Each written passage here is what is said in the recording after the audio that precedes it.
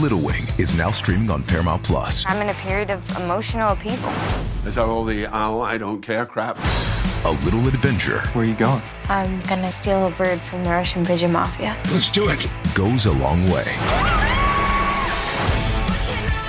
Starring Brooklyn Prince with Kelly Riley and Brian Cox. Life can hurt, but life is sweet. Little Wing, rated PG-13, may be inappropriate for children under 13. Now streaming exclusively on Paramount Plus. Far beyond this world, far beyond this night, far beyond the universe, and far beyond this life. Welcome back to the Metal Exchange. Justin and Chris here with you for a special episode as we are live on Twitch for the first time, doing our best of 2021, an episode that I've been looking forward to since we did our best of 2020 last year around this time. Chris, how are you? Good. This is really exciting. Thanks to everyone who is joining us, and special thanks to Mike for helping moderate the situation here for us. But I've been looking forward to this episode as well, and I'm going to try to forget that we're on Twitch and just kind of pretend like we're doing our normal shtick. So very good. I like it.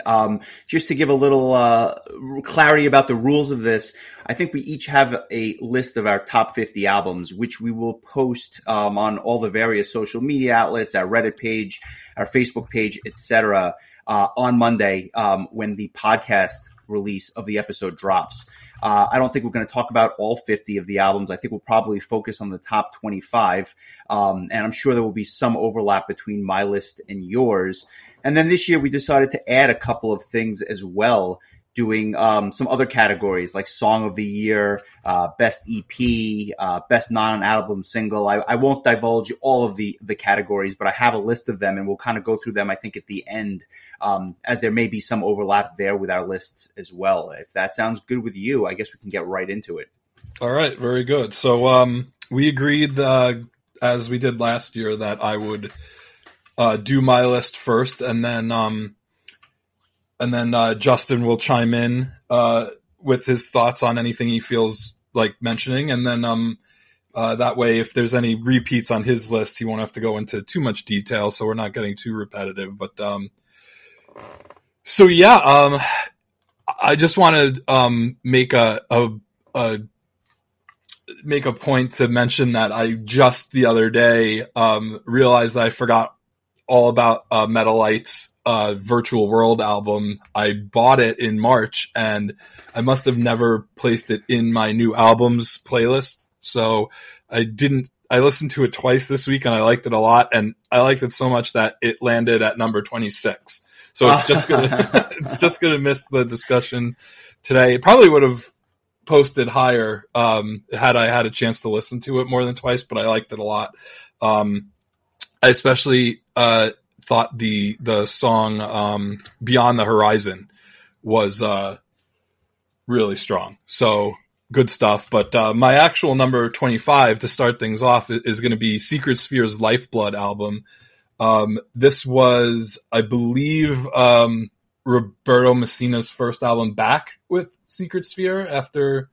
Is that right, or has he done two since? No, this was his first one back. Obviously, Michel Lupi had been with them for quite a while, and I think that, at least for my ears, they kind of went in a different direction a little bit when he took over the mic and doing lead vocals. This was more of a return to form, and I'll just chime in. I have this at number 34, so I think we're pretty close on this one in terms of like the placement. This was really good to hear because to me, it reminded me of the old Secret Sphere, which I fell in love with, 20 years ago. Very, very good. Surprisingly strong. I was very surprised by how good Ramon's vocals are, even to this day. Having not done very much, he did a really good job with this album. Yeah, I enjoyed this a lot. Not to say that I did not enjoy the songs that they did with Lupi, but I thought that, this was just akin, a reminder going, kind of back to the older albums that he was on. And I thought that Secret Sphere is still kicking. And I'm glad that I'm glad that they are still just putting out really good material, and this definitely made my list.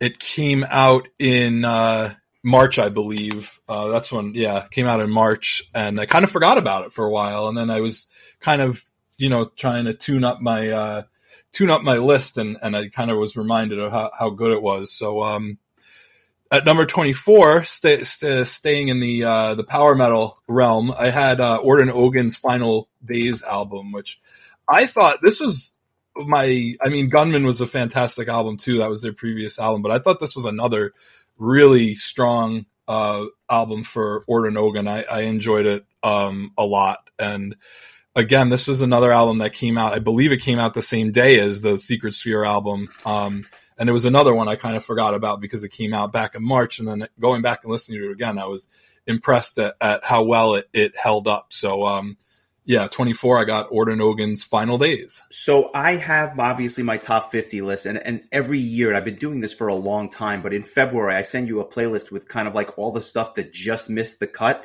I have the Orden Ogan album on that like secondary list. It's probably in the top 60 or 65, if you will, but it doesn't make my top 50.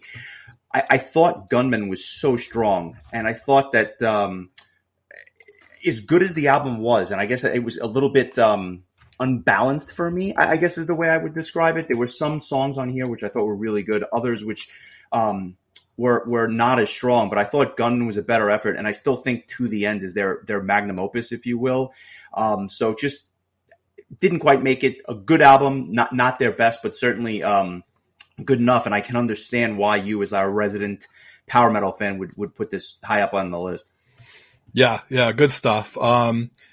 Moving on to number 23, I had Annette Olsen's solo album Strong, which she worked on with the great Magnus Carlsen, and I thought that he kind of was the magic touch, because Annette's previous albums really weren't metal albums. They were almost like alt rock or pop rock, and I thought this was a really great first like metal album for Annette, and I just have always had a soft spot for her vocals ever since she was in Nightwish, and I thought this was a really strong album, no pun intended. I agree with you. This was a surprise. I am unabashedly a fan of her vocals in Nightwish, and I know a lot of people would disagree with me. I still think that their best album was with her on vocals with Imaginarium. This was number 45 on my list. It wasn't quite as high as you, but it was definitely one of my favorite releases, and it deserved a spot on the list just because of how surprised I was at how much I enjoyed it. It took the best elements of Magnus Carlsen's writing and then just added her vocals, which I think are underrated and sometimes underappreciated. So totally with you there. I'm glad it was on your list as well. Excellent. Yeah, good stuff. Next, I had what does this put us? 22. I had Brainstorm's Wall of Skulls. This was my favorite Brainstorm album in a while. I thought this was really good. Another one that I picked it up in September when it came out, and I don't know that I ever really gave it a good listen until towards the end of the year, and I was really kind of surprised at how much I enjoyed it, as I don't find I mean, I've always liked Brainstorm, and I just feel like their last handful of albums, nothing really kind of blew me away, but this I thought was really good, probably their best album in a while. I would say it's their best album since Soul Temptation, which came out in 2003, and they've had a lot of albums since then. This was definitely a return to form, and you'll be hearing me say that about a couple of bands on as we get kind of deeper into this. I really enjoyed this album as well. It didn't make my top 50. It's on that secondary list that I had mentioned, so it's just outside the top 50. But this was a real pleasant surprise for me, and a nice return to form. Absolutely. Next, I really should have numbered these. Number 21. Why you got to use Excel, my friend. Everything is nicely numbered and neat for me. Yeah.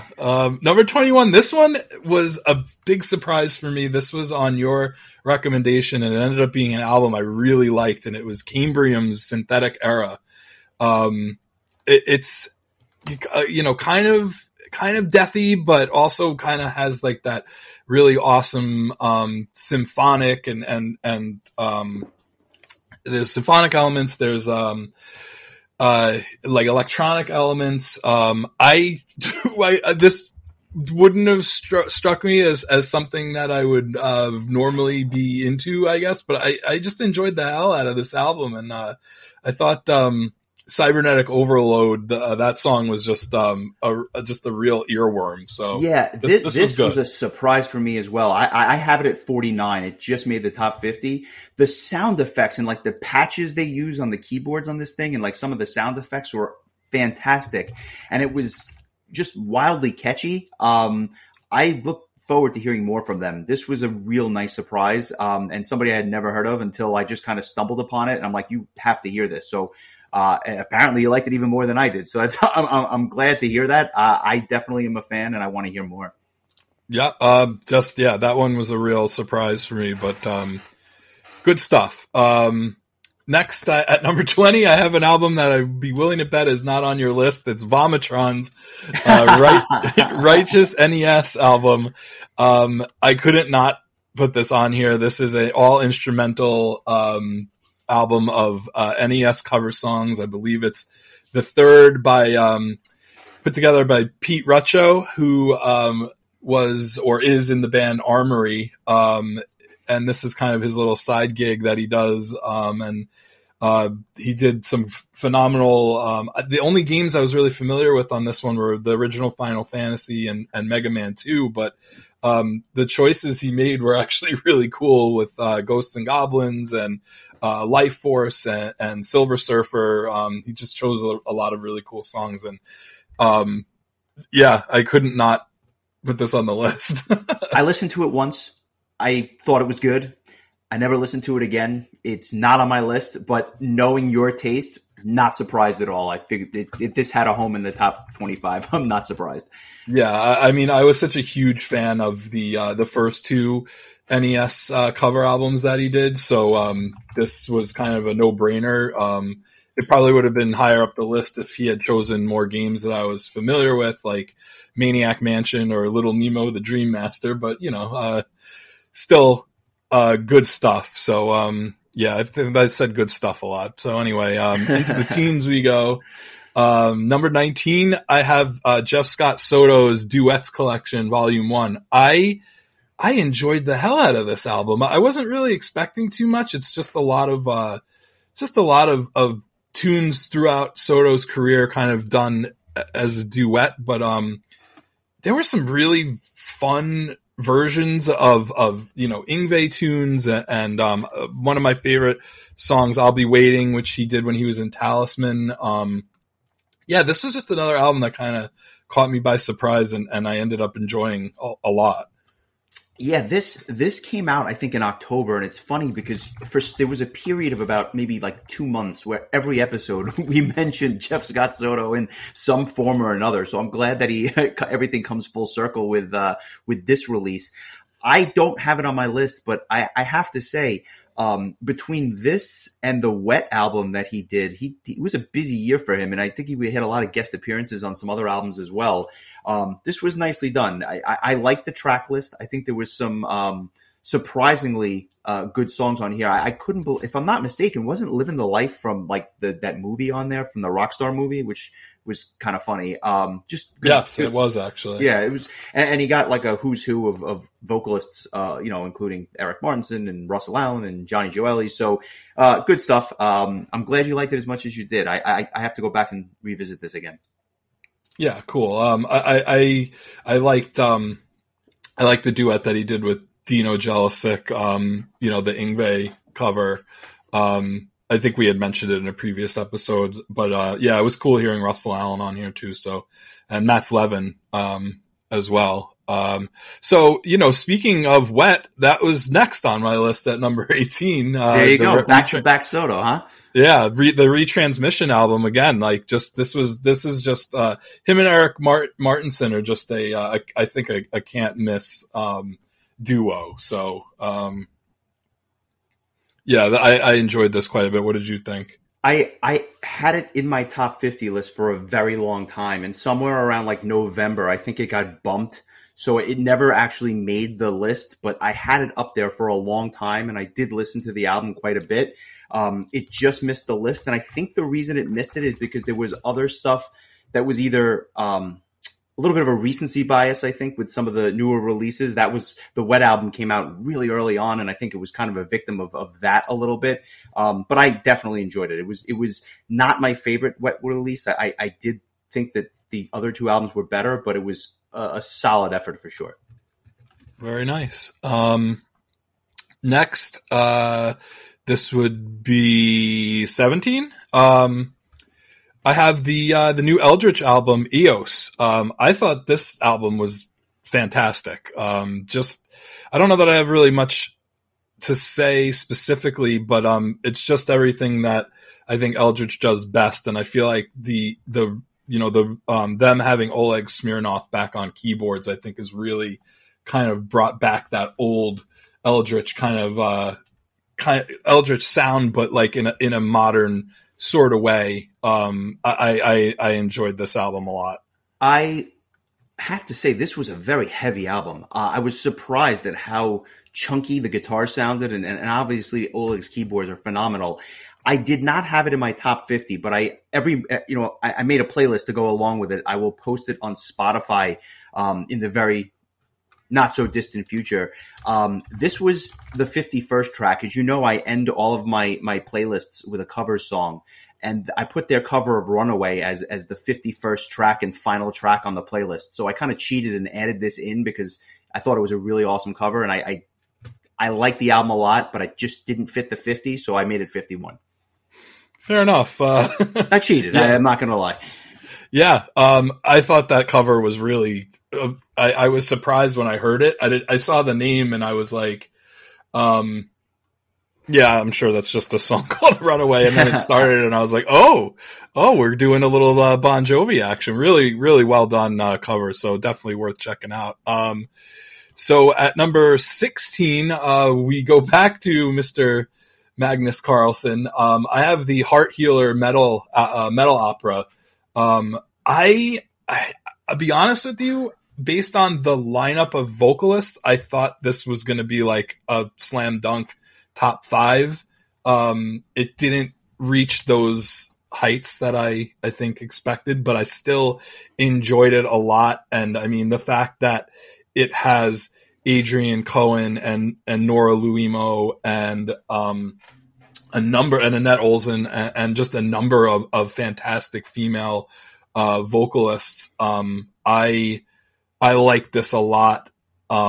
It's, again, kind of like if we're not getting burned out on Magnus Carlsen yet, he just is such a he writes some mean songs, and this was kind of a cool thing to kind of go the Avantasia route, but with all women singing. And I thought, and I've always been such a huge fan of female vocalists in metal, more so than males in a lot of cases. So this was, I thought, a lot of fun, even though it was a little bit disappointing just because my expectations were so high. My biggest problem with this was that my expectations were through the roof. I thought the samples that they released in advance of the album were fantastic. And as I was waiting for this album to be released, I just kept thinking to myself, this has the potential to be the album of the year. And it didn't make my top 50. It was on there for maybe like the first 6 months of the year, but it got replaced. And I think my issue with the album was that, again, my expectations were just so lofty that they were never going to meet those expectations, and they actually fell quite a bit short. I like the album. I can't say that I love the album. When it comes to the pantheon of Magnus Carlsen discs, this was probably a little bit lower on the totem pole than most. Something just didn't click, and I can't even put my finger on it because obviously the songs are, what you're going to get with him. The vocalists do a great job, but something was missing, and I can't really pinpoint it. I'm not surprised you had it high on yours. I would have guessed that the second I heard it, but for some reason it just fell a little flat for me.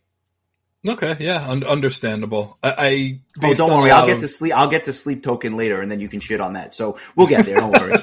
Well, I mean, I think just based on a lot of what I read other people saying about this album, you know, I don't think that you were alone in your thoughts. I think that when you put together a list of artists like that, I mean, you can't help but have unbelievably high expectations.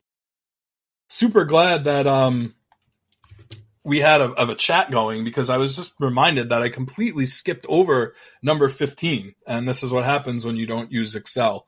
My number 15 album was Edu Falashi's Veracruz album.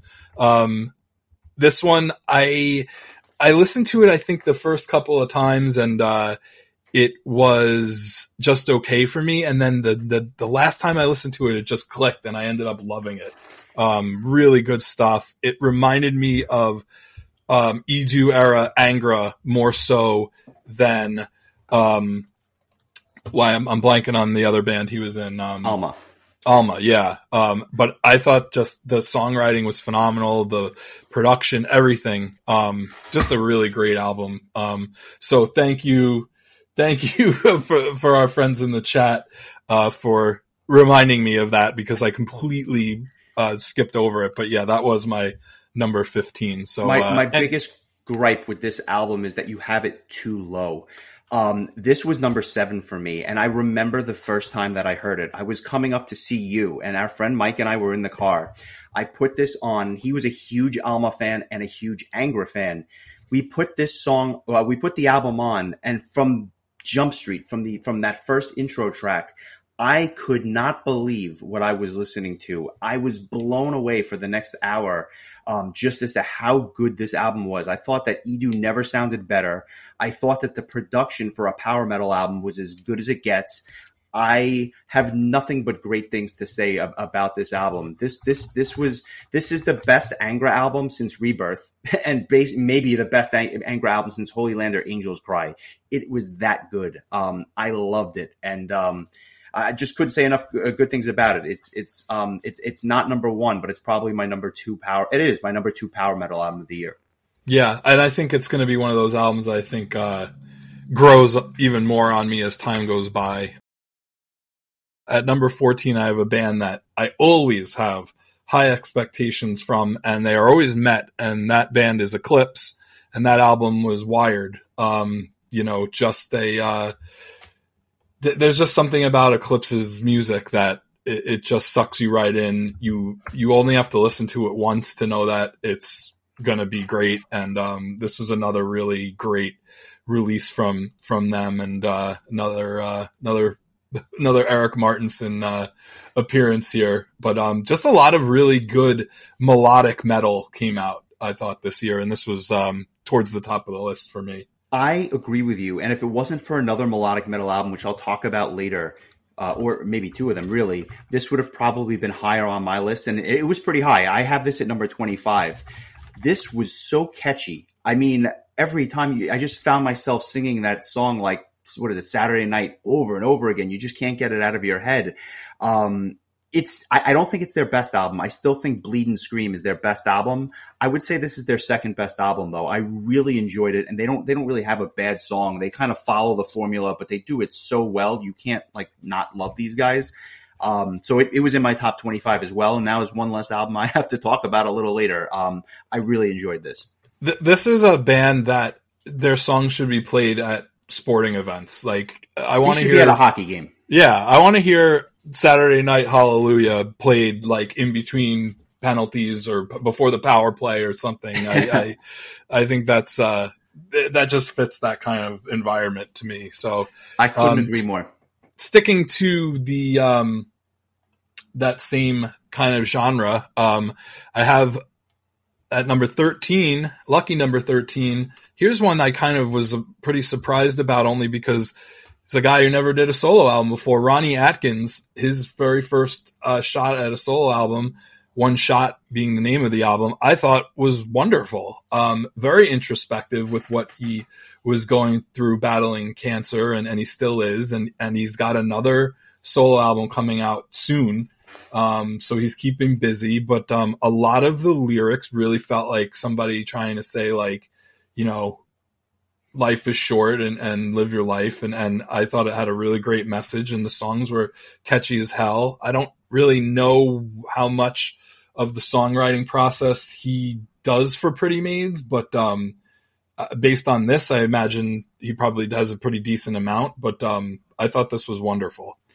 This was great. And this was probably one of the last two albums that got bumped in mid-December from my list. So if you want to call this 51 or 52, I'm right there with you.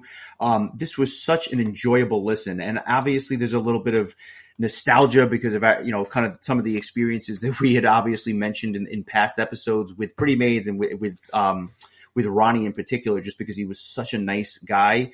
But with all that he's going through, you couldn't not smile when you listened to this disc. And I felt like that resonated through. And when you think about what he has been going through and you have this positive disc come out on top of it, I just thought it checked off all the boxes. Very well said. I'm looking forward to the follow-up, which I think is supposed to come out fairly soon. So I think there just one of the singles just dropped the other day. Coming in at number 12, this was an album that was sitting up high for a while because it came out so early in the year. It came out in late January, and it's Labyrinth's "Welcome to the Absurd Circus." This was so you sitting have in Labyrinth at 12. Is that fair to say? Yes. I have Labyrinth at 12 as well. There you go. Yeah, this one. I'll let you do the honors.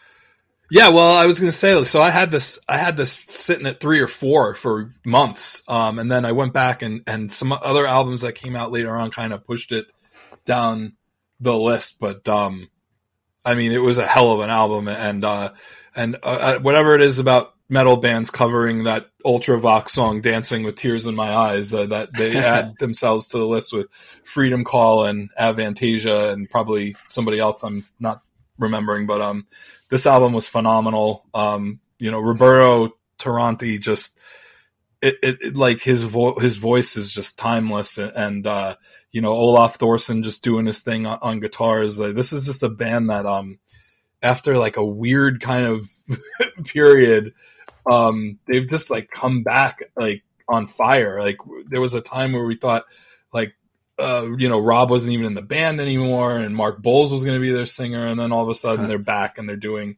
Return to Heaven Denied tours, and now this album, which is arguably their best album since Return to Heaven Denied. I thought this was awesome. I think it has to be. I mean, listen, I found it a little repetitive, and it's basically one speed, and that's like your finger on the turbo button. But they did it so well that you couldn't not have it high up. And I also had this in my top 5 for a while, and obviously it fell to number 12. But this is their best album in almost 25 years, so it had to be up there. The talent is unbelievable, and I just thought that. I thought they knocked it out of the park with this one. I did not think they had this album in them anymore. If I'm being honest with you, it blew me away. It makes me want to see them live again. Yeah, I agree. This material would lend itself perfectly to a live show. So, Milton, I know you're listening, so make it happen, my man. Make it happen.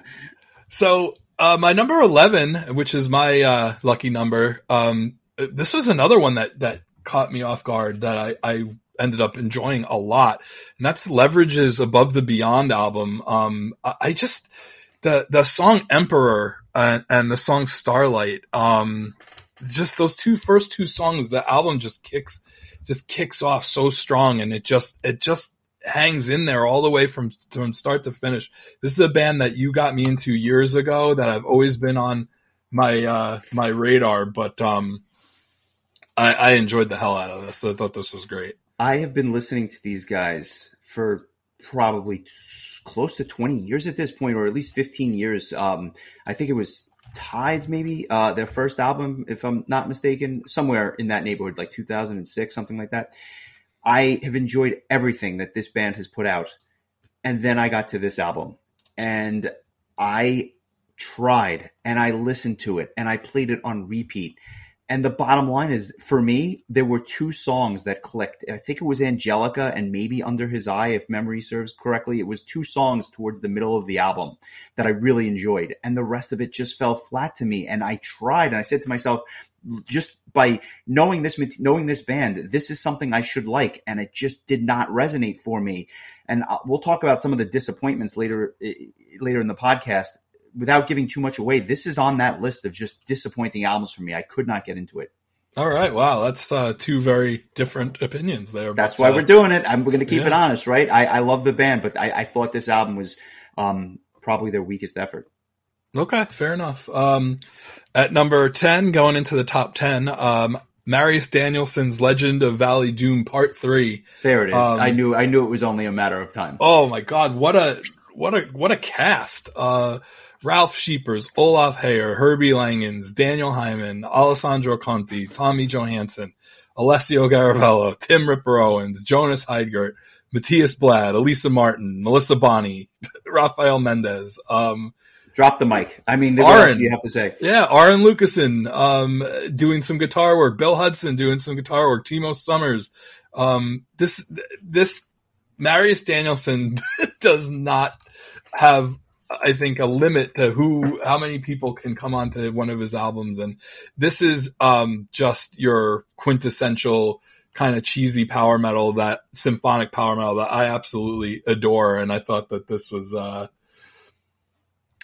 really a very fun album. It was higher up on my list as it came out a little bit earlier in the year, back in May. And so it might have dropped a little bit. But when I went back and listened to it, I was like, damn, there's just so much going on. And it was just a very enjoyable ride, and didn't have the Michael Kiske, Daniel Hyman duet of, previous album glory, but, it was still pretty awesome.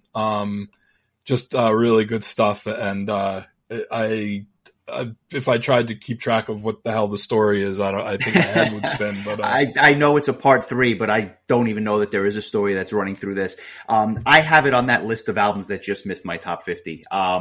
I think it's because of my disenchantment with power metal, or the fact that I just don't love it as much as I used to. We were talking about an album the other day, and I was just saying, if all the power metal sounded like this, I think I would still be in love with the genre.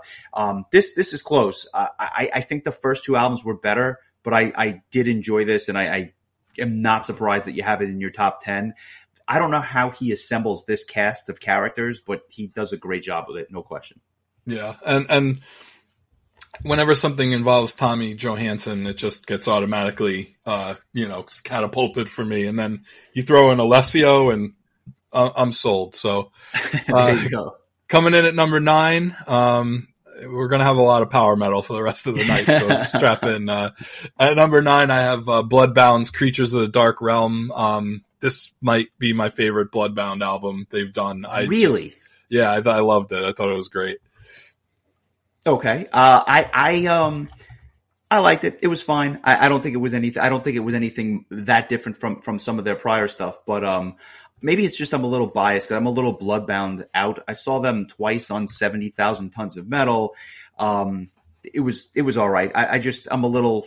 I don't know. There's a fatigue factor there. I think for me, and maybe that's why I didn't have it higher on my list or on. Well, I have a feeling you're probably gonna say the same thing about my number 8 album, and that was Powerwolf's Call of the Wild, which, oh man, they didn't do anything new, but I just found myself enjoying the album as I enjoy all their albums. I am one of the few people that just don't understand this band. I like their stuff. I enjoy listening to their stuff. I just don't have them in that upper echelon that other people have them in. And I don't know why, because I feel like I should love it, but it's fine. It's good. I enjoy it. I can put it on. I can listen to it. Pass me my top 10. And that's what I guess I find myself gravitating towards more at this point. But I do understand why you like them. I just don't love them. To me, they are like the church version of Sabaton, where I go into it thinking that I'm going to be completely bored, and I end up loving it. If it ain't broke, don't fix it, I guess. But I enjoyed it a lot. Nice. Yeah. So number 7, Seven Spires, Gods of Debauchery. This is an album every time I listen to it just got better and better for me. I thought we spoke about their previous album at length and in a previous episode, and we talked with Jack and Adrian about, this album hadn't come out yet. They talked about making it, and I thought that it was going to be very hard for them to top the previous album, Emerald Seas, and sure enough, they managed to do it. This band is just getting better and better and better, and it's only going to be a matter of time before they absolutely blow up. This was wonderful, and I loved the long track in Sickness and Hell, or I'm sorry, This God Is Dead with Roy Khan. Yes. Kind of like putting his blessing on the new Camelot in a lot of ways. So, but yeah, this was great, and Adrian just does such a phenomenal job of singing in more than one, more than one style of vocals, and she just does those heavy growls and that, and then just beautiful clean vocals just equally as well. Yeah, I have this at number 19. It made my top 25 as well. This was so good. I think it is clearly their best album. I think their songwriting has just improved so much in such a short time. It took me a while to digest it. It was a long album. I thought there was a lot going on here. There was a lot of different styles, which they seem to blend together so well. But I really enjoyed it. And I feel like if you ask me, a year from now to take a look at this list, I think this is one of the ones that has the potential to move up even higher. And I had it pretty high at 19, but there's something special going on here. And I think that they're on the precipice of really blowing up. Yeah, I agree. I wonder if there's going to be a point where they can't top their last album, but they've figured out a way now that they've released 3 albums. So here, I have an album at number 6 that I think you're going to be rather surprised by. And I think I had mentioned to you that I said I have an album in my top 10 that I bet you didn't even sniff your list. And maybe I'm wrong, but I don't think that I am. But it's actually an album that came out early in the year, and I listened to 17 or 18 times, no joke, throughout the course of the year, because it was like my go-to album when I wanted to hear something that was just let's play a little game. Catchy. What is it? What genre? Let me take a guess. It's power metal. Shocker. Early this year, power metal. I don't know. Give it to me. Calidia's Lies Device re-recording. I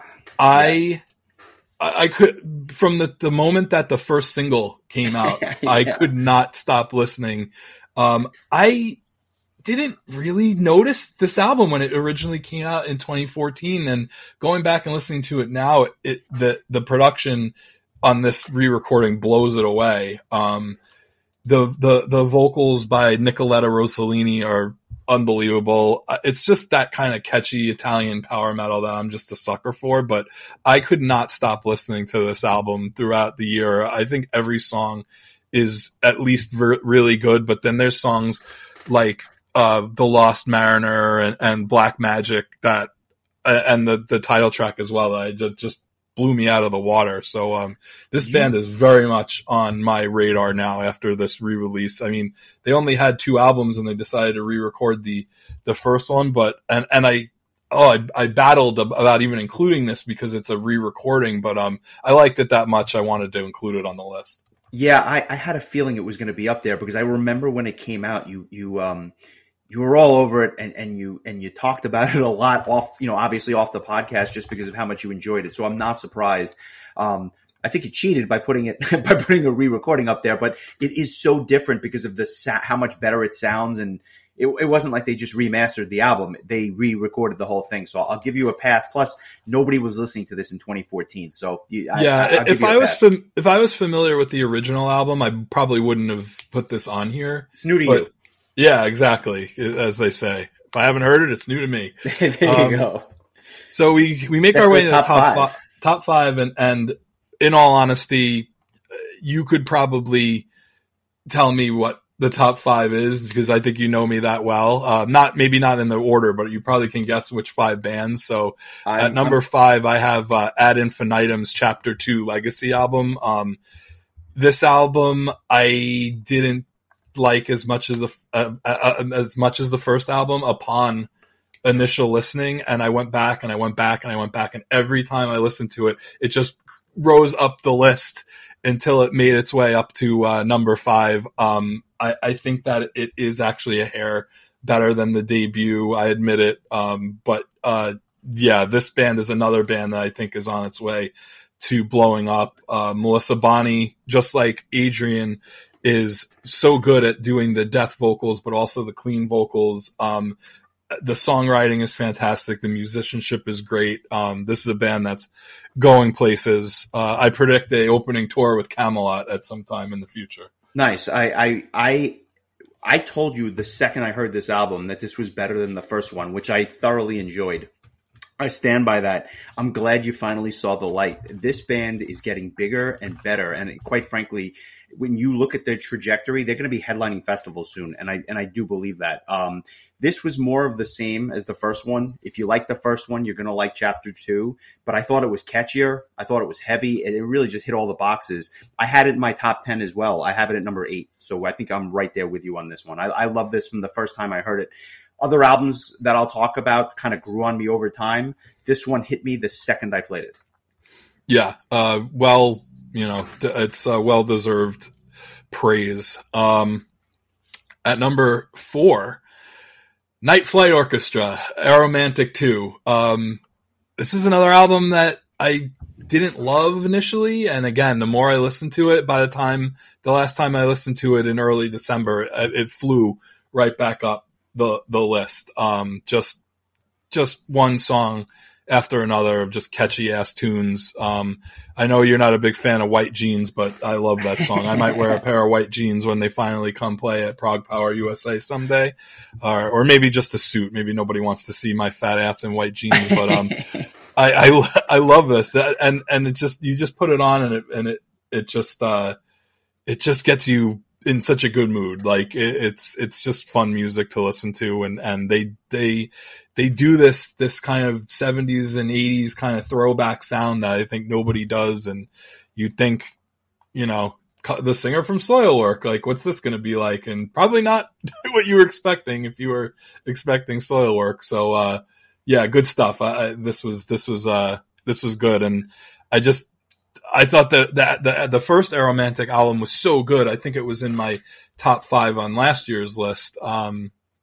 I thought it was going to be hard to at least to even just match it, but I think they did. I think both albums are they're both equally impressive, and I don't think the sequel is worse than the original in this case. I had the first Aromantic at number 6. I thought last year, and I just absolutely adored this album. This one I struggled with. Not that it was bad. I just didn't think it was as good, and it came out so close in time to last year's that it was just like another album for me. And it wasn't bad. It wasn't like a huge disappointment, but something didn't click for me, and I can't really say what it is. I am very much looking forward to seeing them live. I think that live show will be fantastic.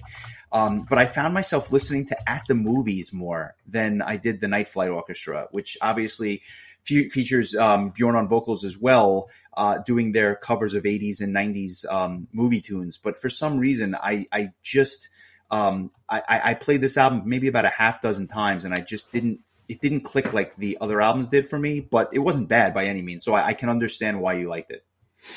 Excellent. Number 3. I can't believe I'm saying that my number 3 album of the year was a disappointment, but when I found out this band was coming out with a new album, I figured it has to be number 1, right? Beast in Black, Dark Connection.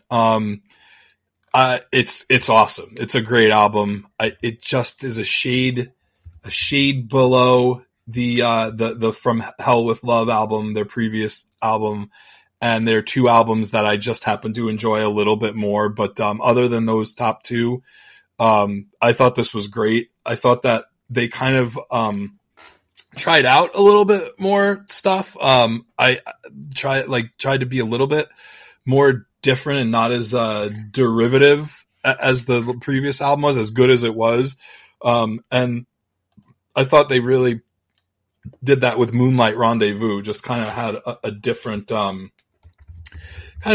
more of a mid-tempo kind of song that I thought they just hit out of the park. And then you have your One Night in Tokyo, which is just that like real toe tapper, just good stuff, fun to listen to. And the two covers at the end were really interesting choices to go with Manowar and Michael Jackson as your covers. Two different bands? I mean, it's crazy. I thought the Battle Hymn cover was better than any version that Manowar ever recorded, and I agree with that. And I thought I think Giannis couldn't help himself, had to do a Michael Jackson cover and sing Michael Jackson better than Michael Jackson. So this they were in a tough spot with this record as far as I'm concerned, because their last one was my album of the year. I thought it was obviously that good. I have this at 13, and it oscillated. There were times where it was in the top 10. It was one point probably closer to 30. I liked it, but something didn't click, and ultimately it found its way over here. It's the way I would say it is, it's good enough and highly enjoyable, and that's why it's high as it is, but it wasn't as good as the last one. But by obviously no means bad, because I listened to hundreds of albums this year, and this was in the top 15, so that's good. This band is also continuing to shoot up in popularity, and I think that they're another band that'll be headlining soon enough, just because you can't listen to this and not enjoy it. You just, well, they are impossible. Headlining, just on the wrong side of the country for us. Yeah, I know. I guess I have to travel for that. That is a shame. I'm waiting for that East Coast headlining show, but if not, may have to travel. There you go. Number 2, Epica's Omega album. This is just one of those bands that just hits it out of the park each and every time, and I think that this album is even better than the last handful for whatever it is. It's not like they're kind of changing the style, but it's kind of like their music is like their own genre, like Epica metal. And they're fantastic at it. And I thought this was one of the best Epica albums.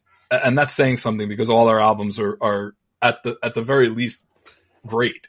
So, I enjoyed this a lot. This, for me, this band has become a victim of their own success. And by that, I mean every album is just so damn good that I don't even have this in my top 50. And the reason for it is not that it wasn't good. I enjoyed the album. And every time I listen to it, I say to myself, this band is so great. And this album is so good. But like, I've just heard all of this stuff so many times in the past that if another band had put this album out, it would be in my top 5. But they're a victim of their own name and of their own success, and I just didn't have it as high because it's nothing new, in my opinion, from them. It's just more of the same great stuff. But I found myself gravitating towards other things. And when you hear my top 10, I think you'll understand why, let alone the top 25. There's a lot of stuff in here where it's stuff that I hadn't been listening to, but just kind of blew me away because it was new and different. Maybe not number 1, but for the rest of the stuff. There's a lot of albums that I wish I had a chance to listen to more times than I did. And there was a few things that I didn't even get a chance to like listen to really too well, like the new Manimal album, because it just came out a few weeks ago. But to no surprise to anybody, this album was my number 1 album on June 18th and never left that slot for the rest of the year. And I listened, I didn't say that this has to be number 1. Like my ears were open and I was willing to let something take over the number 1 spot if I felt like it deserved it. But the truth is that the self-titled Halloween album was my album of the year. And it was an album that, I waited over 20 years to hear, and it didn't disappoint in any way. And we got to talk about it in long form when it was first released. And I think I had given it a 9.5 at the time. And I stand by that rating. I just thought it was a phenomenal album, start to finish. I think Andy Darris is doing the best songwriting of his career. Wyke's songs that he contributed were phenomenal. And Kai didn't write a lot, but he wrote this just unbelievable epic tune in Skyfall. I just think that if this is what Helloween's going to be going forward, count me in, because I think it just has breathed a whole new life into this band, and this is coming from somebody who loved their last album with just the original band with Darius and everything. I thought that was their best album in a long time, but this is just on a whole nother level. And the second I started the disc and heard the opening of Out for the Glory, and then Michael Kiske starts singing, and for the first time in 30 years, Michael Kiske is singing to a song that Michael Weikath wrote. I mean, it was just nothing else stood a chance this year, and I just thought this was that good. And to just jump ahead a little bit, Robot King was my song of the year. I just really, yeah, just right. An unbelievable song, unbelievable album. And as a diehard Helloween fan, it was pretty much everything that I wanted it to be and everything I expected and hoped it to be. So that's my number one. This album couldn't help but disappoint. And by that, I mean, I don't even want to talk about expectations, but when you have Kai Hansen and Michael Kiske and the rest of Helloween in the same recording studio for the first time, essentially in all these years, it was either going to be the number one album of the year or it was going to just royally disappoint. And it's my album of the year as well. The second I heard Skyfall, I had a smile on my face that I just couldn't remove. And I played the song over and over. And obviously we discussed the album in long form. The reason I have this as number one is really just because it made me smile more so than any other disc I heard this year. I don't think it's a perfect album. I'm not even sure if it's their best. It's probably not, to be honest with you, but I just enjoyed it so much. And there's a bit of a nostalgia pick here, obviously.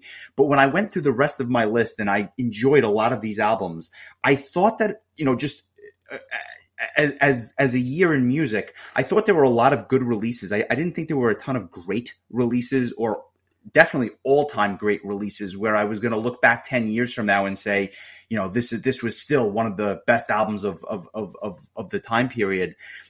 This would be the only one, I think, of my top 25 where I would look back and say, still absolutely fantastic, top-notch Helloween, if that makes sense. Whereas some of the other stuff is really, really good, but I didn't think it was necessarily like transcendent music. So I had to put it at number one as well.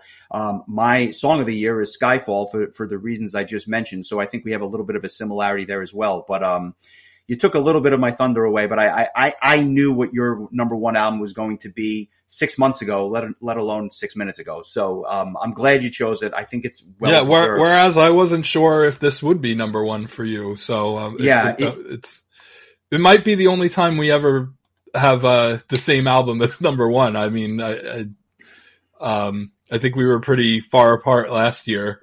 So maybe this is just the moment where we're on the same page for once. Well, I'm looking at my top 50 list, and by my count, we had 10 in common, which is not a lot when you figure that we, obviously do this podcast and we've been listening to the same music together for 25 years. There's only 10 out. Well, I shouldn't say that. Obviously, I haven't heard 26 through 50. So, well, I'll read them off to you real quick. 26 through 50. I'll just name the bands: Metal Light, Phantom Elite, Dragony, Frozen Crown, Serenia, Pentakill, Neon Fly, Therion, Skeletoon, Crown, Temple Balls, Terra Maze, Lauren Luimo, the duet album, Northtail, Temperance, Timo Tolkki's Avalon, The Grandmaster, Dream Theater, Draconicon, which you told me about last week, and that made it onto the list, Ravian, and League of Lights, which I had mentioned in our Richard West episode, Leprous, Catalyst Crime, and I had Need at number 50.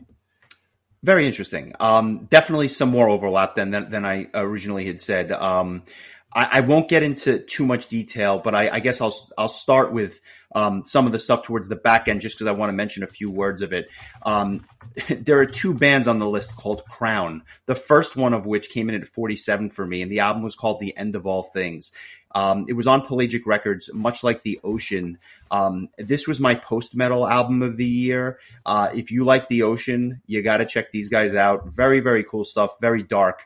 Not usually my go-to style of music, but I do appreciate it quite a bit. And I listened to this album early on in the year, and it just stayed in my top 50 the whole time. So a little shout out to Crown. You had mentioned it being a very strong year for melodic metal. I have a ton of melodic death metal in my top 50. I thought that there were about 4 or 5 just fantastic melodic death metal albums, some of which are Ghost of Atlantis. What else do we have? Silent Line. Just a lot of stuff towards the back end, and then we'll get into some more as we push into the top 25. But I thought it was just a really good year for melodic death metal. One of the albums that we kind of joked about was Evergrey's Escape of the Phoenix. I had it in my list, and then I didn't have it in my list, and now it's back in my list again. I have this at number 33. It grew on me with each listen. I don't think it was anything entirely new, but I thought it was just exceptionally well done, and I had to put it in the top 50 just because it grew on me, and it kind of had some sticking power towards the end of the year. I found myself enjoying it more than I anticipated. So a couple of words about Evergrey there. I would have liked to have listened to it more, because in the couple of times I listened to it, it was easily my favorite Evergrey album in a long time. And I think that Eternal Nocturnal is maybe my favorite Evergrey song ever. I Nice. thought that was such a really good, just a really, really good song. So yeah, unfortunately there's just certain things like I think I only listened to the Iron Maiden album once. Like there's just there's only so much time. And if it didn't grab me enough to go back and listen to it again, then unfortunately, I mean, I listened to a lot. Like, last year I couldn't even make a list of 50. And this year I had a number of albums that fell off of a top 50 list, by some really good artists. So, definitely trying to cram more music into my brain each year that goes by. I'm looking forward to hearing, your top 25, or at least the 15 that we didn't overlap. So we're going to get there. But I'd be remiss, you talk about like not enough time. One of the albums that I was on my list, but I think had I spent more time with it, it would have been higher up on the list, was Between the Buried and Me's Colors 2. It came in at 32. I really enjoyed it, but there was just so much going on there, and the album was just so dense that I think I would have needed a month with it, and I just didn't have the time. So it made the list, and if you give me more time, it probably makes the top 25, but it's just on the outside looking in at this point. So that's for the prog fans out there. I had Northtail at 28. I was shocked at how much I enjoyed this album. I thought it was so much better than the first. I love the new singer, and I just liked how each song kind of gave a real shout out to some of the band's clear influences. I mean, there's one track that could have easily been on Holy Land by Angra. So, a lot going on there, but I thoroughly enjoyed that album. It was like a tribute album to the mixtape that Ralph made me in high school. Yeah, it was exactly. It was basically like the mixtape in 1997, but played with this production and current production and stuff like that. This was another one I wish I could have listened to more. It came out kind of towards the end of the year. I have a feeling it probably would have landed a little bit higher, but it still made the top 50, all things considered. But yeah, I think that they're definitely a band that's on the way up too. Yeah, I completely agree with you. And without further ado, we'll get into the top 25. Obviously, I mentioned Eclipse at 25. My 24th album was one that I had not heard of. It was one of the few albums that I had not heard of at all until Glenn from Prog Power had put out his top 50 list. This one was a complete surprise to me. It was called, or the band is called The Amorphous Androgynous, and the album is called We Persuade Ourselves We Are Immortal. So I can't take credit for this. I had never heard of these guys, but when I listened to this, I immediately thought of Pure Reason Revolution's The Dark Third Part 2. It is one of my top 5 albums of all time. We've not yet discussed it on the podcast. I will make you sit down and do a deep dive into that album at some point. It is, I listened to it yesterday. That's how much I love that album. But when I listened to this, it really harkened back to that sound of just like this ambient, like almost Pink Floyd type thing that they have going on. This came out of absolute nowhere, but I thoroughly enjoyed it. I know it's not on your list. I don't even know if you've heard it, but for me, it just checked off all the boxes. I probably downloaded one of the songs. I usually try to listen to Glenn's entire, at least one song from Glenn's list, because there's usually a handful of things that I am not familiar with. So yeah, I did get to listen to the title track. But because I was getting my list ready, I didn't get a chance to really listen to the playlist of Glenn's stuff more than really just one time. So yeah, that's something that I'll have to revisit. Yeah, it's not easily accessible, so I don't know that it's going to click for you, but give it a shot. I think it's worth at least one playthrough. Coming in at number 23 was a band called Aranea, and the album was called A Voice for the Lost. This was like my alternative album of the year, and by that I mean like think Evanescence, but with more of an alternative rock sound from like the late 90s. This was a late addition for me, as I only heard it in December, and I completely overlooked it as I believe it came out in March. I can't really describe it other than I can say like think of like 90s alt rock, but with a really awesome female singer singing over the top. I think you would love this. And the reason I actually chose this or kind of went back to it is because the cover art was so good that it forced me to listen to this album. I said, what is this? And then I played it and I realized that it was really, really enjoyable. So sneak peek at my album art of the year. This is one of them for sure, because if it wasn't for the cover work here, I don't think I would have ever listened to the album. I'm not sure I've heard of the band, so I'll have to check that out. Yeah, for sure. Yeah.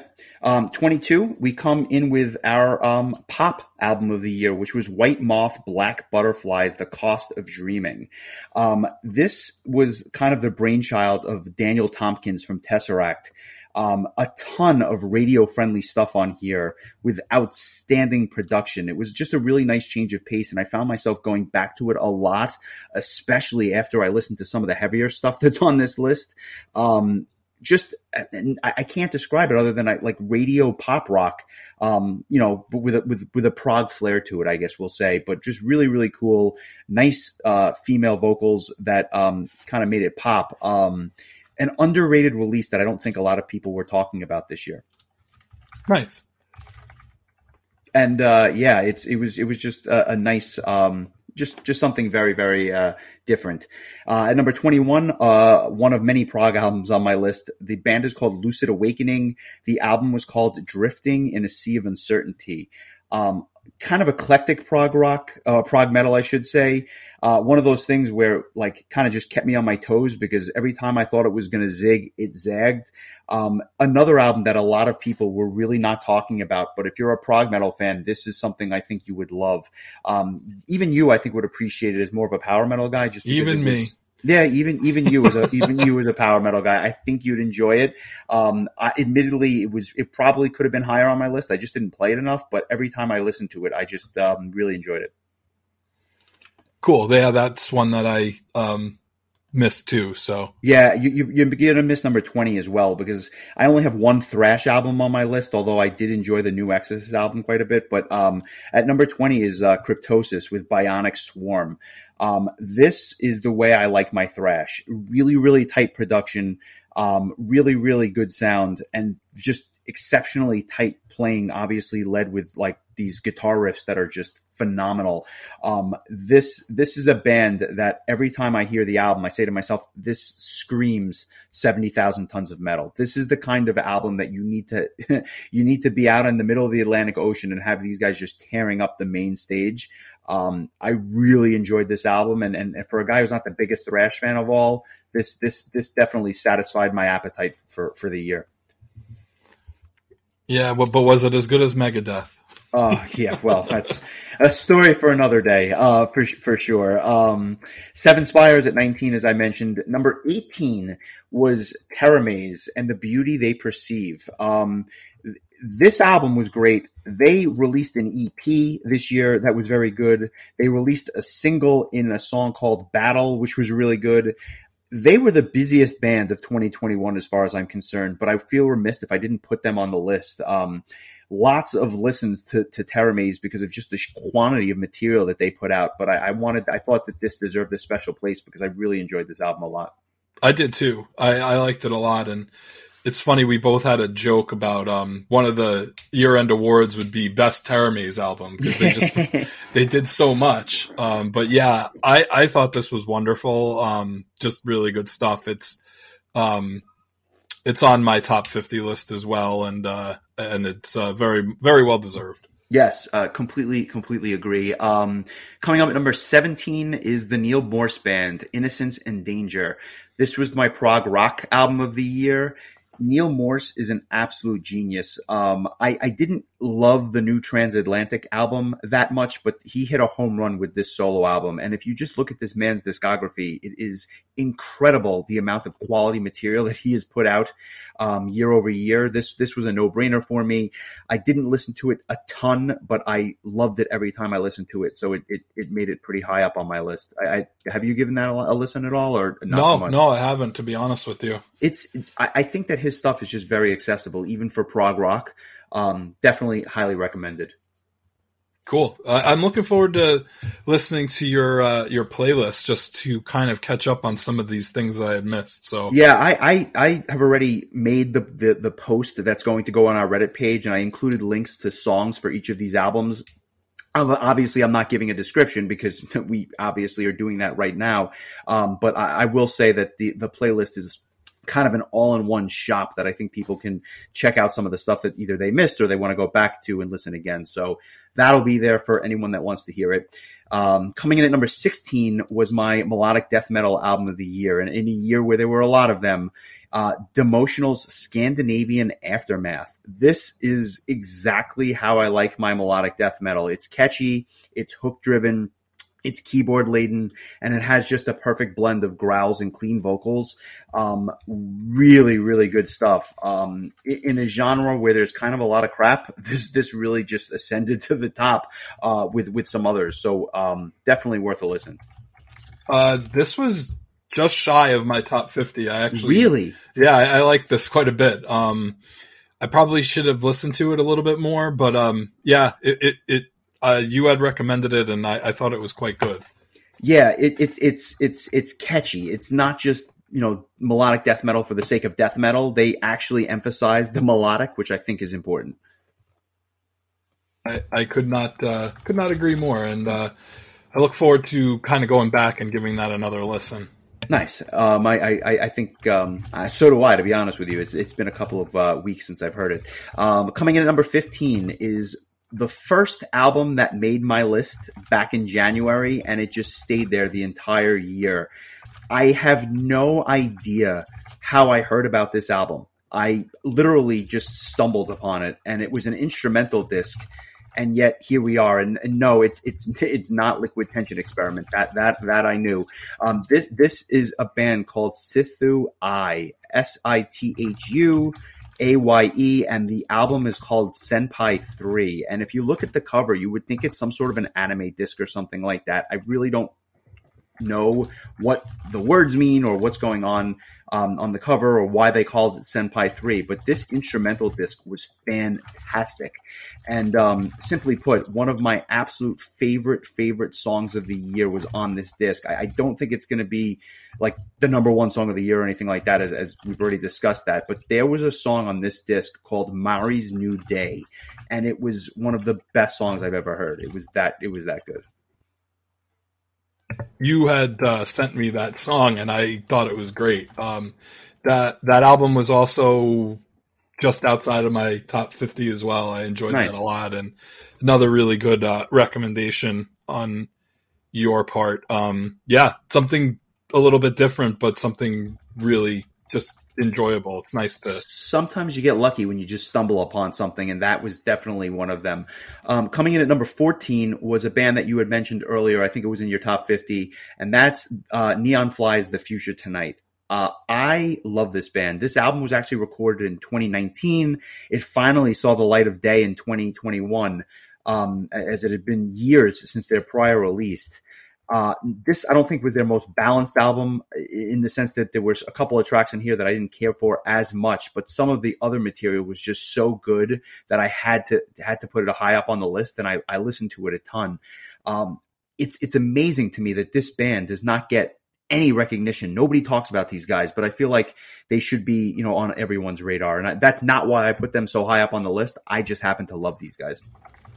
Yep. Another one that was, that one actually made it into my top 50 again on your recommendation. And, everything you said was true. I enjoyed it a lot, and it was I had a lot of nice surprises thanks to some good recommendations by you. So I have an idea as to what you like, so I try to give you only the stuff that I think you're going to enjoy. Well, you nailed it on that one. Good. Beast in Black at 13, Labyrinth at 12. At number 11 was the best Dream Theater album that Mike Mangini has ever made, and that's A View from the Top of the World. I couldn't believe how good this album was when I first heard it, and just it's Dream Theater, so you're going to get some of the wankery. We know what that's all about, but I thought the songwriting was so tight on this album. And is it Images and Words? No. Are they going to go back to Images and Words? No. Is it Awake? No. But this was probably the Dream Theater album I liked the most since 6 Degrees of Inner Turbulence. That's how good I thought this album was, from top to bottom. And I just, for a band that I thought was getting just a little bit stale, and, I don't have to tell you what I thought about The Astonishing because I thought it was just astonishingly bad. This album was just a real return to form for these guys. I loved it. I like this a lot too. I kind of wish I listened to it a little bit more, but it was definitely, to me, the most memorable Dream Theater album in a while. And I thought that they stayed away from doing too much, which they have definitely been guilty of. And I think The Astonishing is the epitome of them doing too much. And I know it's a love it or hate it album.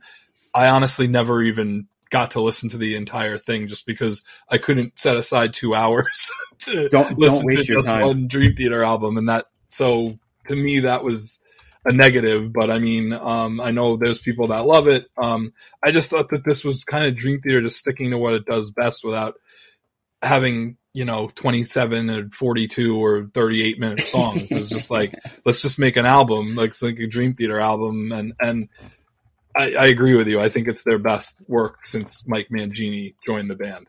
Yeah, I once I heard it was in your top 50, I said they must have something here because I know your thoughts on Labrie and everything else. So kudos. I still think Labrie sounds phenomenal in the studio. It's just like night and day with when they perform live. But I mean, he still sounds great in a studio setting. We'll never take that away from him or his producer. There you go. And with that, we get into the top 10. At number 10 was an album that when I heard it was coming out, I was hoping that it was going to be the album of the year. It wasn't, but it was good and it was consistent, and they are just so good live that I was a little biased, even though I haven't heard any of this material live, and that's Sone's Imperial. I enjoyed the hell out of this album. To me, I've always said this is like the modern blend of old Tool and old Opeth without the growls. And I just think that these guys are on, like, we talk about bands on the precipice of blowing up. They've already started to blow up. They were great at Prog Power. They were great on 70,000 Tons. I caught both of their sets. I have to see these guys live again as they just continue to gain popularity. And this album did not do them a disservice. This was a really good album from start to finish. If anything, it was disappointing coming in at 10, just because, like I said, I had aspirations, or I kind of thought that this would be in the top 3, but it just never quite landed there. It was a little weaker than that, but it was still a very good release. Yeah. I wanted to listen to this one more, and I think I listened to it once, thought it was good, and then everything else just kind of passed it by, and I never went back to it. I had the intentions of listening to so many more albums in this past week. And then I ended up having to go into this like training thing for work. And I listened to almost no music this week. And so certain things maybe didn't fall where they should have, but I know a lot of people spoke very highly of the Soen album. So maybe something that I can circle back to in the new year. Well, the number 9 album I have is something that you not only are not circling back to, but it's something you probably will not even try to digest. This was Bellacor's Coherence. These guys, simply put, are a modern day Opeth. They are Australia's answer to what Opeth was doing around Blackwater Park, and they are phenomenal. This was another album that, much like Between the Buried and Me, there was a lot to digest here, and it took a number of listens, but it clicked, and just like all their old albums, it clicked, and when it clicks, it winds up in my top 10.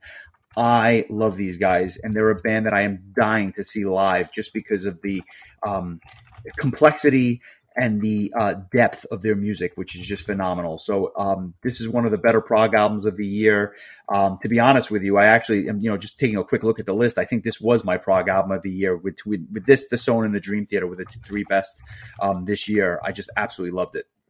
Well, they were in good company. That's one I'm going to have to listen to because I am not familiar with that one. Yeah, I had a feeling, and that's okay. That this is they're a little bit off the beaten path, and not just because they're from Australia, but just because they are a bit abrasive and aggressive in parts, and it's just it's that dichotomy between the clean instrumental tracks that they have and these like long epic heavy tracks that I just absolutely love. So check it out. Definitely worth listening to. Ad Infinitum at 8, Ebu's album at 7. At number 6 was almost my Rookie of the Year album for a band that there was a lot of hype for this release, and it did not disappoint. And that's Spiritbox's Eternal Blue. If it wasn't for an album that I'm going to speak about in a couple of moments, this lived up to all the hype. It was not flawless, but the highs were among the best of any album I heard this year, and I listened to this album a ton. They're another band that's going to absolutely blow up, and this was only their first release. The future is exceptionally bright if the songwriting stays as good as it has been. I enjoyed this one as well, too. Another one that kind of just missed the top 50 for me, but I thought this was really good as well. Very, very promising debut album for sure. No question. Number 5 was by far the biggest surprise for me. This album that I'm about to talk about came out of absolutely nowhere. And when I think back to the band's prior efforts, I would not put these albums in my top 50, my top 500. I was not really a fan of the band until this album came out and blew me away. And that's Locke Vostok's Opus Ferox, The Great Escape. They changed their singer, Teddy Moeller, no longer on vocals. And what a difference. This singer was phenomenal. And the album was very, very similar to me, to the new Pyramaze album, which I just absolutely loved. It's that catchy, chunky blend of melodic power metal and a little bit of prog. And I just thought it was exceptionally well done. I had it at 56. There you go. Yeah, it was just. I only listened to it once, but it made it to 56 on one listen. So nice, and I think that says a lot about it because this album was just. It came out of nowhere. I was not expecting it, but when I heard the single, I said to myself, we're in for something special, and I just enjoyed this album a lot. And I think if there's any album that I was going to grab after we're done, I want to listen to this one again just because I enjoyed it that much. It was a fun release. It was catchy. It was chunky. It had everything. Beautiful. Number 4. I can't believe I'm saying this. Temple Balls, Pyramide. I kept going back to this album, and even though the name of the band is so stupid, this is just great melodic hard rock, hooks that last for days, and just fun songs. And I just kept listening to it, and I would go, and then I wouldn't listen to it for a couple of weeks, and then I would go back to it, and it was one of those things where I just played it so much, I liked it right away, and it just never it never fell off the wagon for me. I just kept it up high on my list because of how much I enjoyed it over and over again. Just a fantastic release. Yeah, I mean, the name of the band almost kept me from listening to it at all, but I'm so glad that I did because this was really, really good stuff. And if you just enjoy good old-fashioned, fun, melodic metal, this is a can't-miss album. Totally agree. Number 3, I don't know if it's prog. I don't know if it's radio rock. I don't know what the hell it is, but Sleep Tokens, This Place Will Become Your Tomb. Not a perfect album, but nearly flawless. It was so different and so introspective, and the band is so mysterious. You don't know who's in the band. You don't know what they look like. There's something so unique about their sound. And the singer is just so different from anything else I listened to. I'm happy that they gained a lot of traction with this release, and it seemed to go over well, although I admit it was very polarizing. I love this album. I know your thoughts. I know that it probably wouldn't make a list of a top 1,000 for you, but I loved it, and so much so that it wound up at number 3 on my list. Yeah, I'll talk about that album a little bit later. Okie dokie. I guess we'll get to that. And number 2, which was a album that another album that I just went back to over and over again, and it might have been my most played album this year, and is the reason why Eclipse is at number 25, and that's Crown's Kings in the North. This came out of nowhere. It was short, it was sweet, and it was catchy as hell, and it was one of those things where it was such an easy listen, partially because of the length and partially just because the songs are just so catchy and melodic that, like, there's no way they're going to top this. They hit it out of the park with their debut. I don't think they're ever going to come close to this again. It was just so tight and succinct that I probably played it, like I said, more than any other album, just because it was just, I don't know, it was just a pleasure to listen to. And if it wasn't going to be Halloween this year, Crown probably would have been my number 1 album of the year. Yeah, I like this one a lot too. Again, I never had heard of them. And then sure enough, you told me to listen to them, and yeah, this was great. I think I have them right next to, actually, yeah, right one slot ahead of Temple Balls, actually. So there you go. Both and so, neck and neck for me. Yeah, I couldn't, as obviously they were close for me. I think I liked both discs a little bit more than you, but not by a ton. Both just really, really catchy albums. And I think that if you look at this list, I mean, I didn't even get into all the albums in the top 50, but what I found myself doing is gravitating to just diversity. And I would go from Bellacore to Crown down to, I don't know, Altesia, which is like a French prog band that released a really good album earlier this year. And I was just bouncing all over the place, but it really kept things fresh and interesting for me because I just can't listen to the same things over and over again. Makes complete sense. So I think with that, we wrap up our top 25. So you want to get to some of the other categories before we head out? Yeah, sure. We talked about our songs of the year, and they were both off of the Halloween self-titled album. And you went Kai and I went Wyke, but there was no shortage of great songs from that album. And hell, I would even say "Fear of the Fallen" might be the best Halloween song Andy Darris ever wrote. So good choices there. Who did you have for your best debut album? I cheated and I just looked at the list and I said to myself, well, what is the highest one on the list? And I go back to Crown. I thought it was just a fantastic debut with Spirit Box right behind them. I thought for 2 albums with their first real releases to hit my top 10, I thought that was a real testament to both bands. I think that I will have to agree with you. If Annette had not released the album before Strong, I'd say she would. I mean, it's kind of like a debut album because it's her first like full metal album as a solo artist. But I would say I didn't have a ton of first timers on my list, but I'm gonna just kind of defer to you on that one. Well, I think that I know that you enjoyed both. I know that Crown was a little bit more enjoyable, but listen, the fact of the matter is, for new showings or for bands that are really just showing their wares for the first time, they could have done a lot worse than those two. So yeah, for them. I think the Grandmaster is worth mentioning too. Which yes. We kind of spoke with Jens Ludwig during the summer last year. Oddly enough, that same weekend that you were driving up listening to the Edu album, and he had hinted at working on a new project, and it turned out to be the Grandmaster. And I thought it was really good for their first album. I was impressed with it, and I enjoyed it. It didn't blow me away, but I thought it was very, very good. And with Nando Fernandez's vocals, I just thought it was good stuff. So no argument from me. I thought it was really good. I hope they stay together and come out with some more stuff, to be honest with you. Okay. How about biggest disappointment? Yeah. There are a lot. Can I just let me just say a couple of things. I have 4 on the list because I couldn't really choose between, for different reasons. I have 4 on the list. The first is Senjutsu by Iron Maiden, and I say that because as much as I liked the songs, I thought the production was just so awful, and I make no bones about it. I wish Lord would have recorded the whole thing because I thought that their cover was 10 times better than Iron Maiden's sound on that album. And I don't understand how a big budget band that's, filling up stadiums cannot produce an album that sounds better. I mean, it was the worst sounding Maiden album I've ever heard. And this is a band that has more money than God. So I just didn't understand that.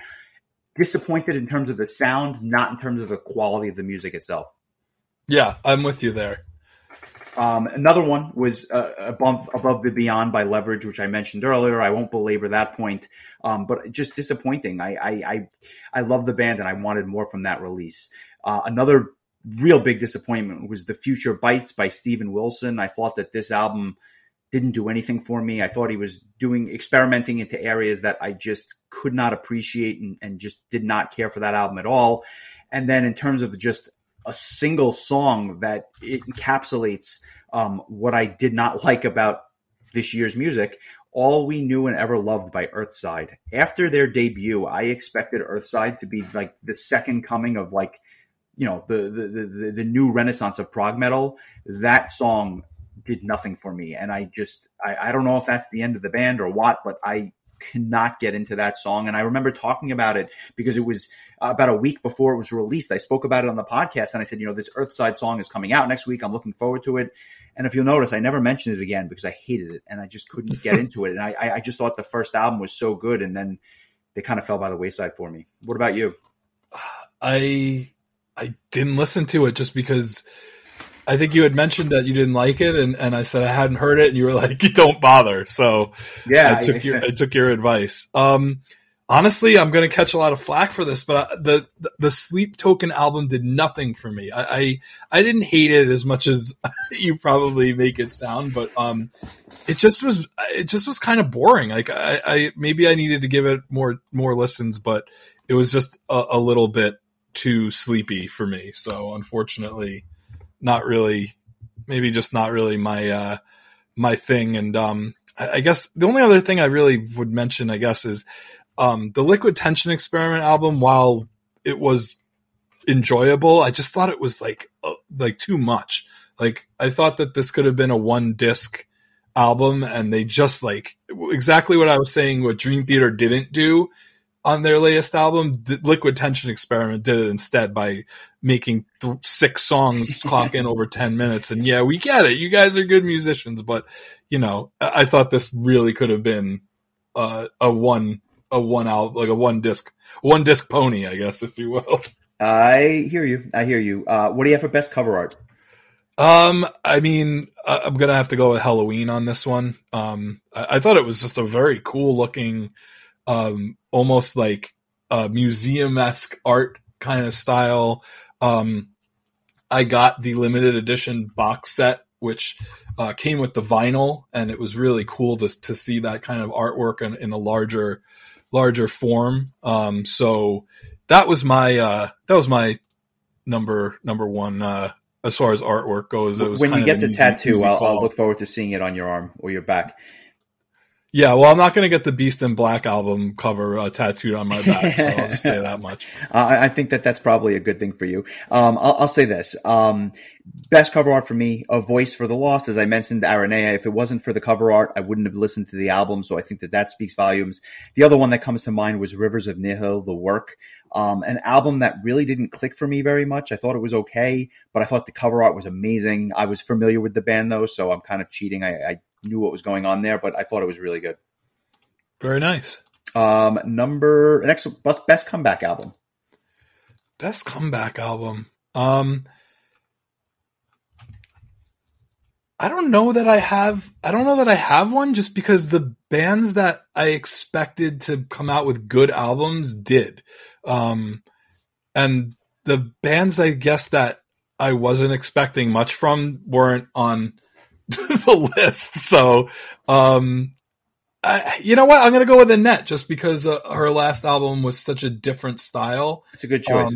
Yeah, I'm going to go with the Annette Olsen solo album. I thought that Magnus Carlsen kind of really like breathed some life into her solo act and really gave it kind of that kick, that metal kick in the butt, I guess. That's a really good choice. I have Lock Vostok there just because you want to talk about a comeback album. They were never there for me. And then all of a sudden they released this and it wound up in my top 5. So that's my comeback album, even though I don't know that they were ever there, but we'll go with that.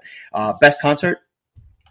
Well, I only went to one metal concert the whole year and I got COVID at it. So, Unleash the Archers. Unleashing the COVID all throughout Rochester, I guess. Yeah. I mean, hey, it was a hell of a show. I mean, maybe next time I see a metal show, I won't, develop a deadly virus. But, yeah, I mean, it's kind of an easy choice being that it was the only metal show I went to. I also saw Collective Soul. They played with, Better Than Ezra and Tonic. That was just the first concert I'd been to in a long time, and just kind of getting to see like an outdoor show in the summertime when, the weather was nice and everybody was outside and it didn't feel like you had to sit inside a hot building with a mask on. That environment was just nice to go back to. But, yeah, my concert going was, pretty few and far between. We'll go to my choice, which was really twofold. I didn't see a ton of concerts, but Swallow the Sun was just fantastic live. And Unleash the Archers, like you mentioned, they've gotten so much better since the last time I saw them. They're really developing as a band, and Swallow the Sun is just, a bunch of professionals. So it's kind of like a two-way race there. I look forward to catching more shows in 2022, hopefully sooner rather than later. And I trust that things will get better this spring. So I look forward to that. Let's go to biggest surprise.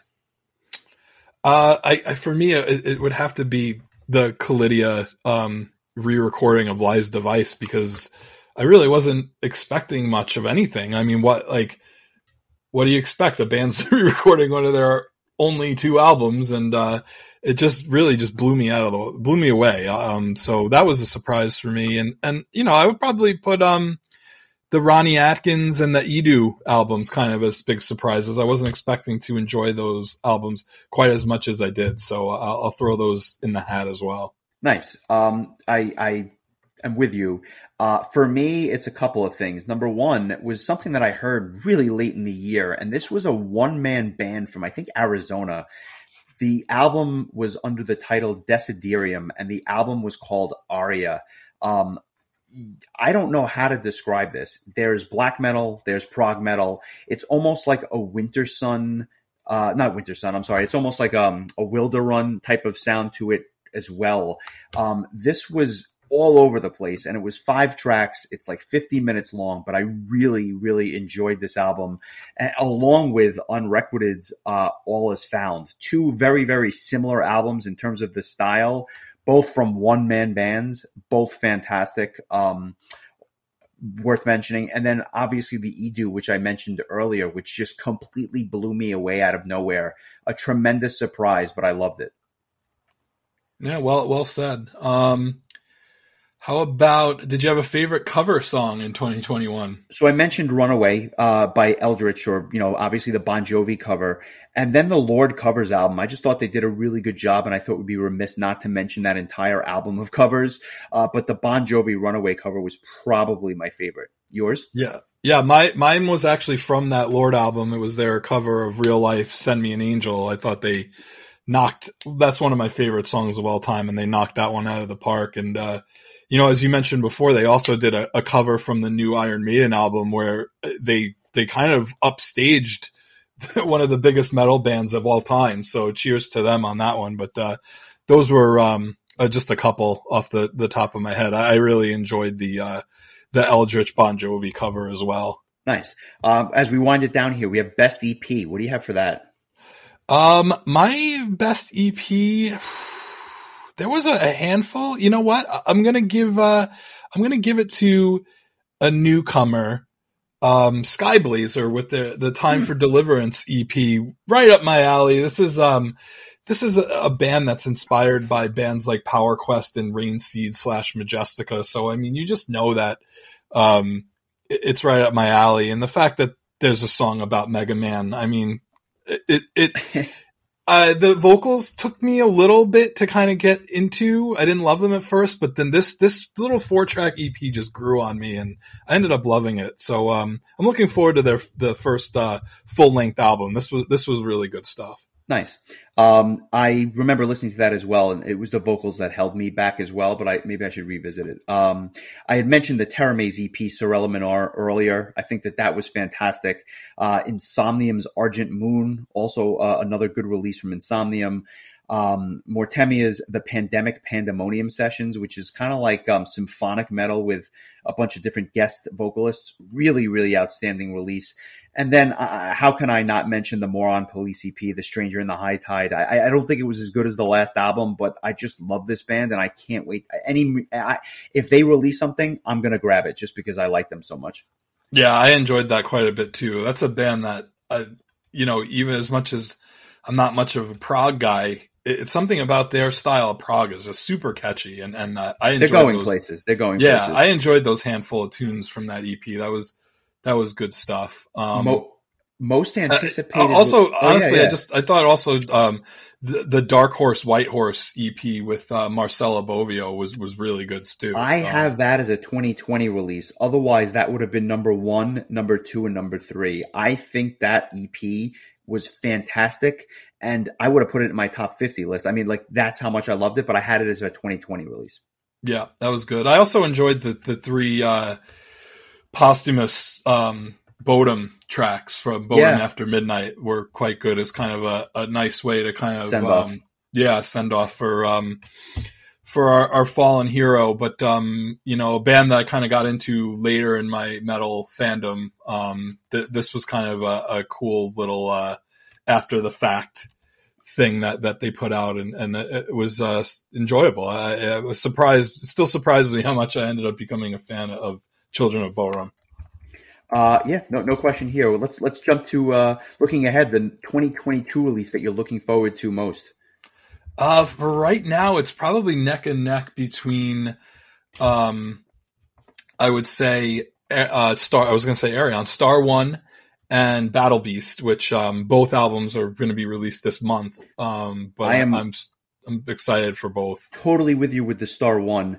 The only thing I would put up there with that is the new Porcupine Tree, because as much as I didn't like the Steven Wilson solo album, the fact that Porcupine Tree is coming out with a new album, my spidey senses go up, and I just get real excited. So it's probably not going to meet my expectations, but I look forward to hearing it. Yeah, I was gonna say it's going to be kind of a hard expectation to meet. Also worth mentioning, based on just how good the Sabaton Christmas song was, I'm looking forward to hearing the entire album. And well, you know what? We might as well get into best non-album single, because you just hit the nail on the head with Christmas Truce. I I have kind of soured on Sabaton as of late. It's just been kind of a little bit derivative. I know some listeners out there that are big fans of the band are probably thinking I'm crazy, but they hit it out of the park with that song and that video, and it's my non-album single of the year. I thought it was fantastic, and like, you can't watch that video and not get amped. Yeah, I agree with you. I was like wondering if that it would live up to your lofty words, and it did. It was phenomenal. Yeah, I hyped that quite a lot. I'll be honest with you. Well, you said it was the best Sabaton song that was ever written. Yeah, so. And I believe that. And listen, to be fair, it's been a long time since I've listened to them, although I shouldn't say that. I've listened to a lot of their stuff. I just haven't enjoyed listening to a lot of their stuff. I enjoyed the hell out of that, so I'm looking forward to whatever they come out with next. Yeah, my single of the year should be no surprise to anyone. Power Quest Bound for Glory. Yes. I know Ashley Edison was very proud of this track. He said he thought it was one of the best songs that they'd written in a while, and it harkened back to some of the older days. And I can't help but agree. I'm looking forward to hearing what else they got, but it sounds like they're okay with just kind of giving us a slow burn until the pandemic kind of winds its way out. So, but this was a nice little taste after they hadn't released anything for about 4 years, and just good stuff. Just the kind of stuff that just always puts a smile on my face when I hear it, as usual. And circling back just to the most anticipated release, I also think it should be mentioned Amorphous has another album coming out, and the Bastions of Consistency. I'm expecting that to be in both of our top 10s, if not higher, by the end of the year. It's hard not to with their. It's amazing how they're able to do it release after release, but somehow they do it. Let's go to MVP. I guess like the musician that was like the most valuable this year. For my money, it was Nora from Battle Beast. She was all over the place. She was on the she did her that duet album with the singer from Smackbound that kind of just missed my top 50, but that was I thought was good. She released her first solo album this year. She was on the Heart Healer album. I'm probably missing a handful of other things that she just did guest vocals on. I love anytime I hear her voice, it just makes me happy. I think she's got such a unique style, and she's so good. So tack on the a single or two from Battle Beast upcoming album, and I thought she was just everywhere in 2021. So she was my personal MVP. I'll give it to Dean Wells. I mentioned Terra Maze earlier. I have talked about the EP, the single, the album. Listen, none of this stuff is my album of the year, but when you release an album, an EP, and a single, and I am mentioning all three on a top 50 podcast, I think you're doing something right. So I'm going to give it to Dean Wells, the mastermind behind Terra Maze. The dude definitely keeps himself busy, and that's putting it definitely the best thing I can say about Dean is he's definitely kept busy during the pandemic, writing lots of good stuff, and hell of a singer too. I don't know that he did the vocals on some of the earlier Terra Maze stuff, but I know that he has been doing it lately, and he's a great vocalist. Yeah, no question about it. And then we're going to wrap up with the best guest appearance.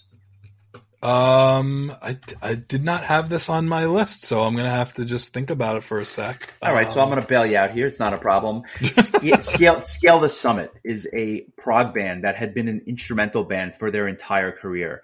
But for whatever reason, they took it upon themselves to release an album with a bunch of guest vocalists, basically one on each track.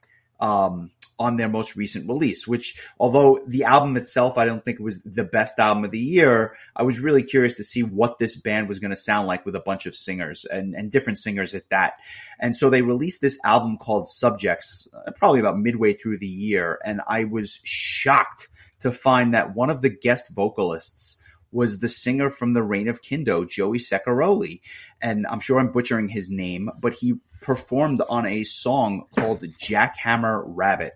And I am a huge fan of theirs. I make no bones about it. They're probably my favorite band. But when I got to hear him sing alongside this, like, you know, great progressive metal instrumental band. I couldn't believe it. And although I don't think it's the best song in the world, for me personally, it was just so cool to hear that I'm giving it the nod. That's fair enough. I guess I'll just repeat what I said earlier as far as Roy Khan doing a guest spot with Seven Spires. I thought that was super cool. Definitely.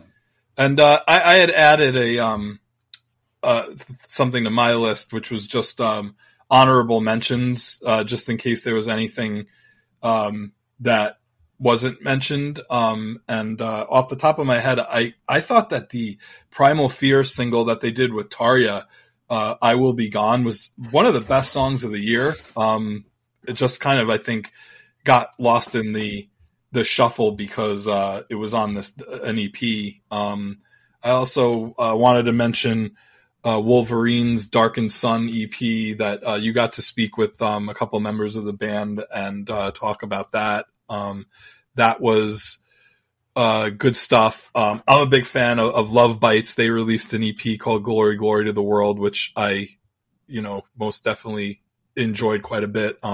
You had mentioned Lord's cover albums, definitely worth mentioning. And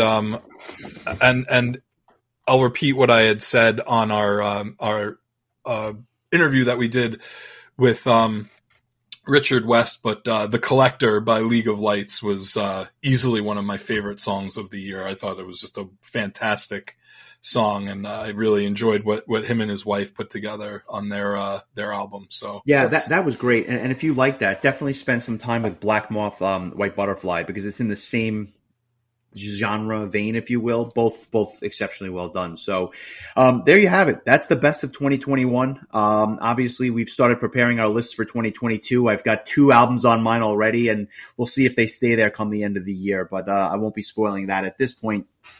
We will come back next week and do the Steel Panther episode that we had talked about, before you got COVID back in 2021.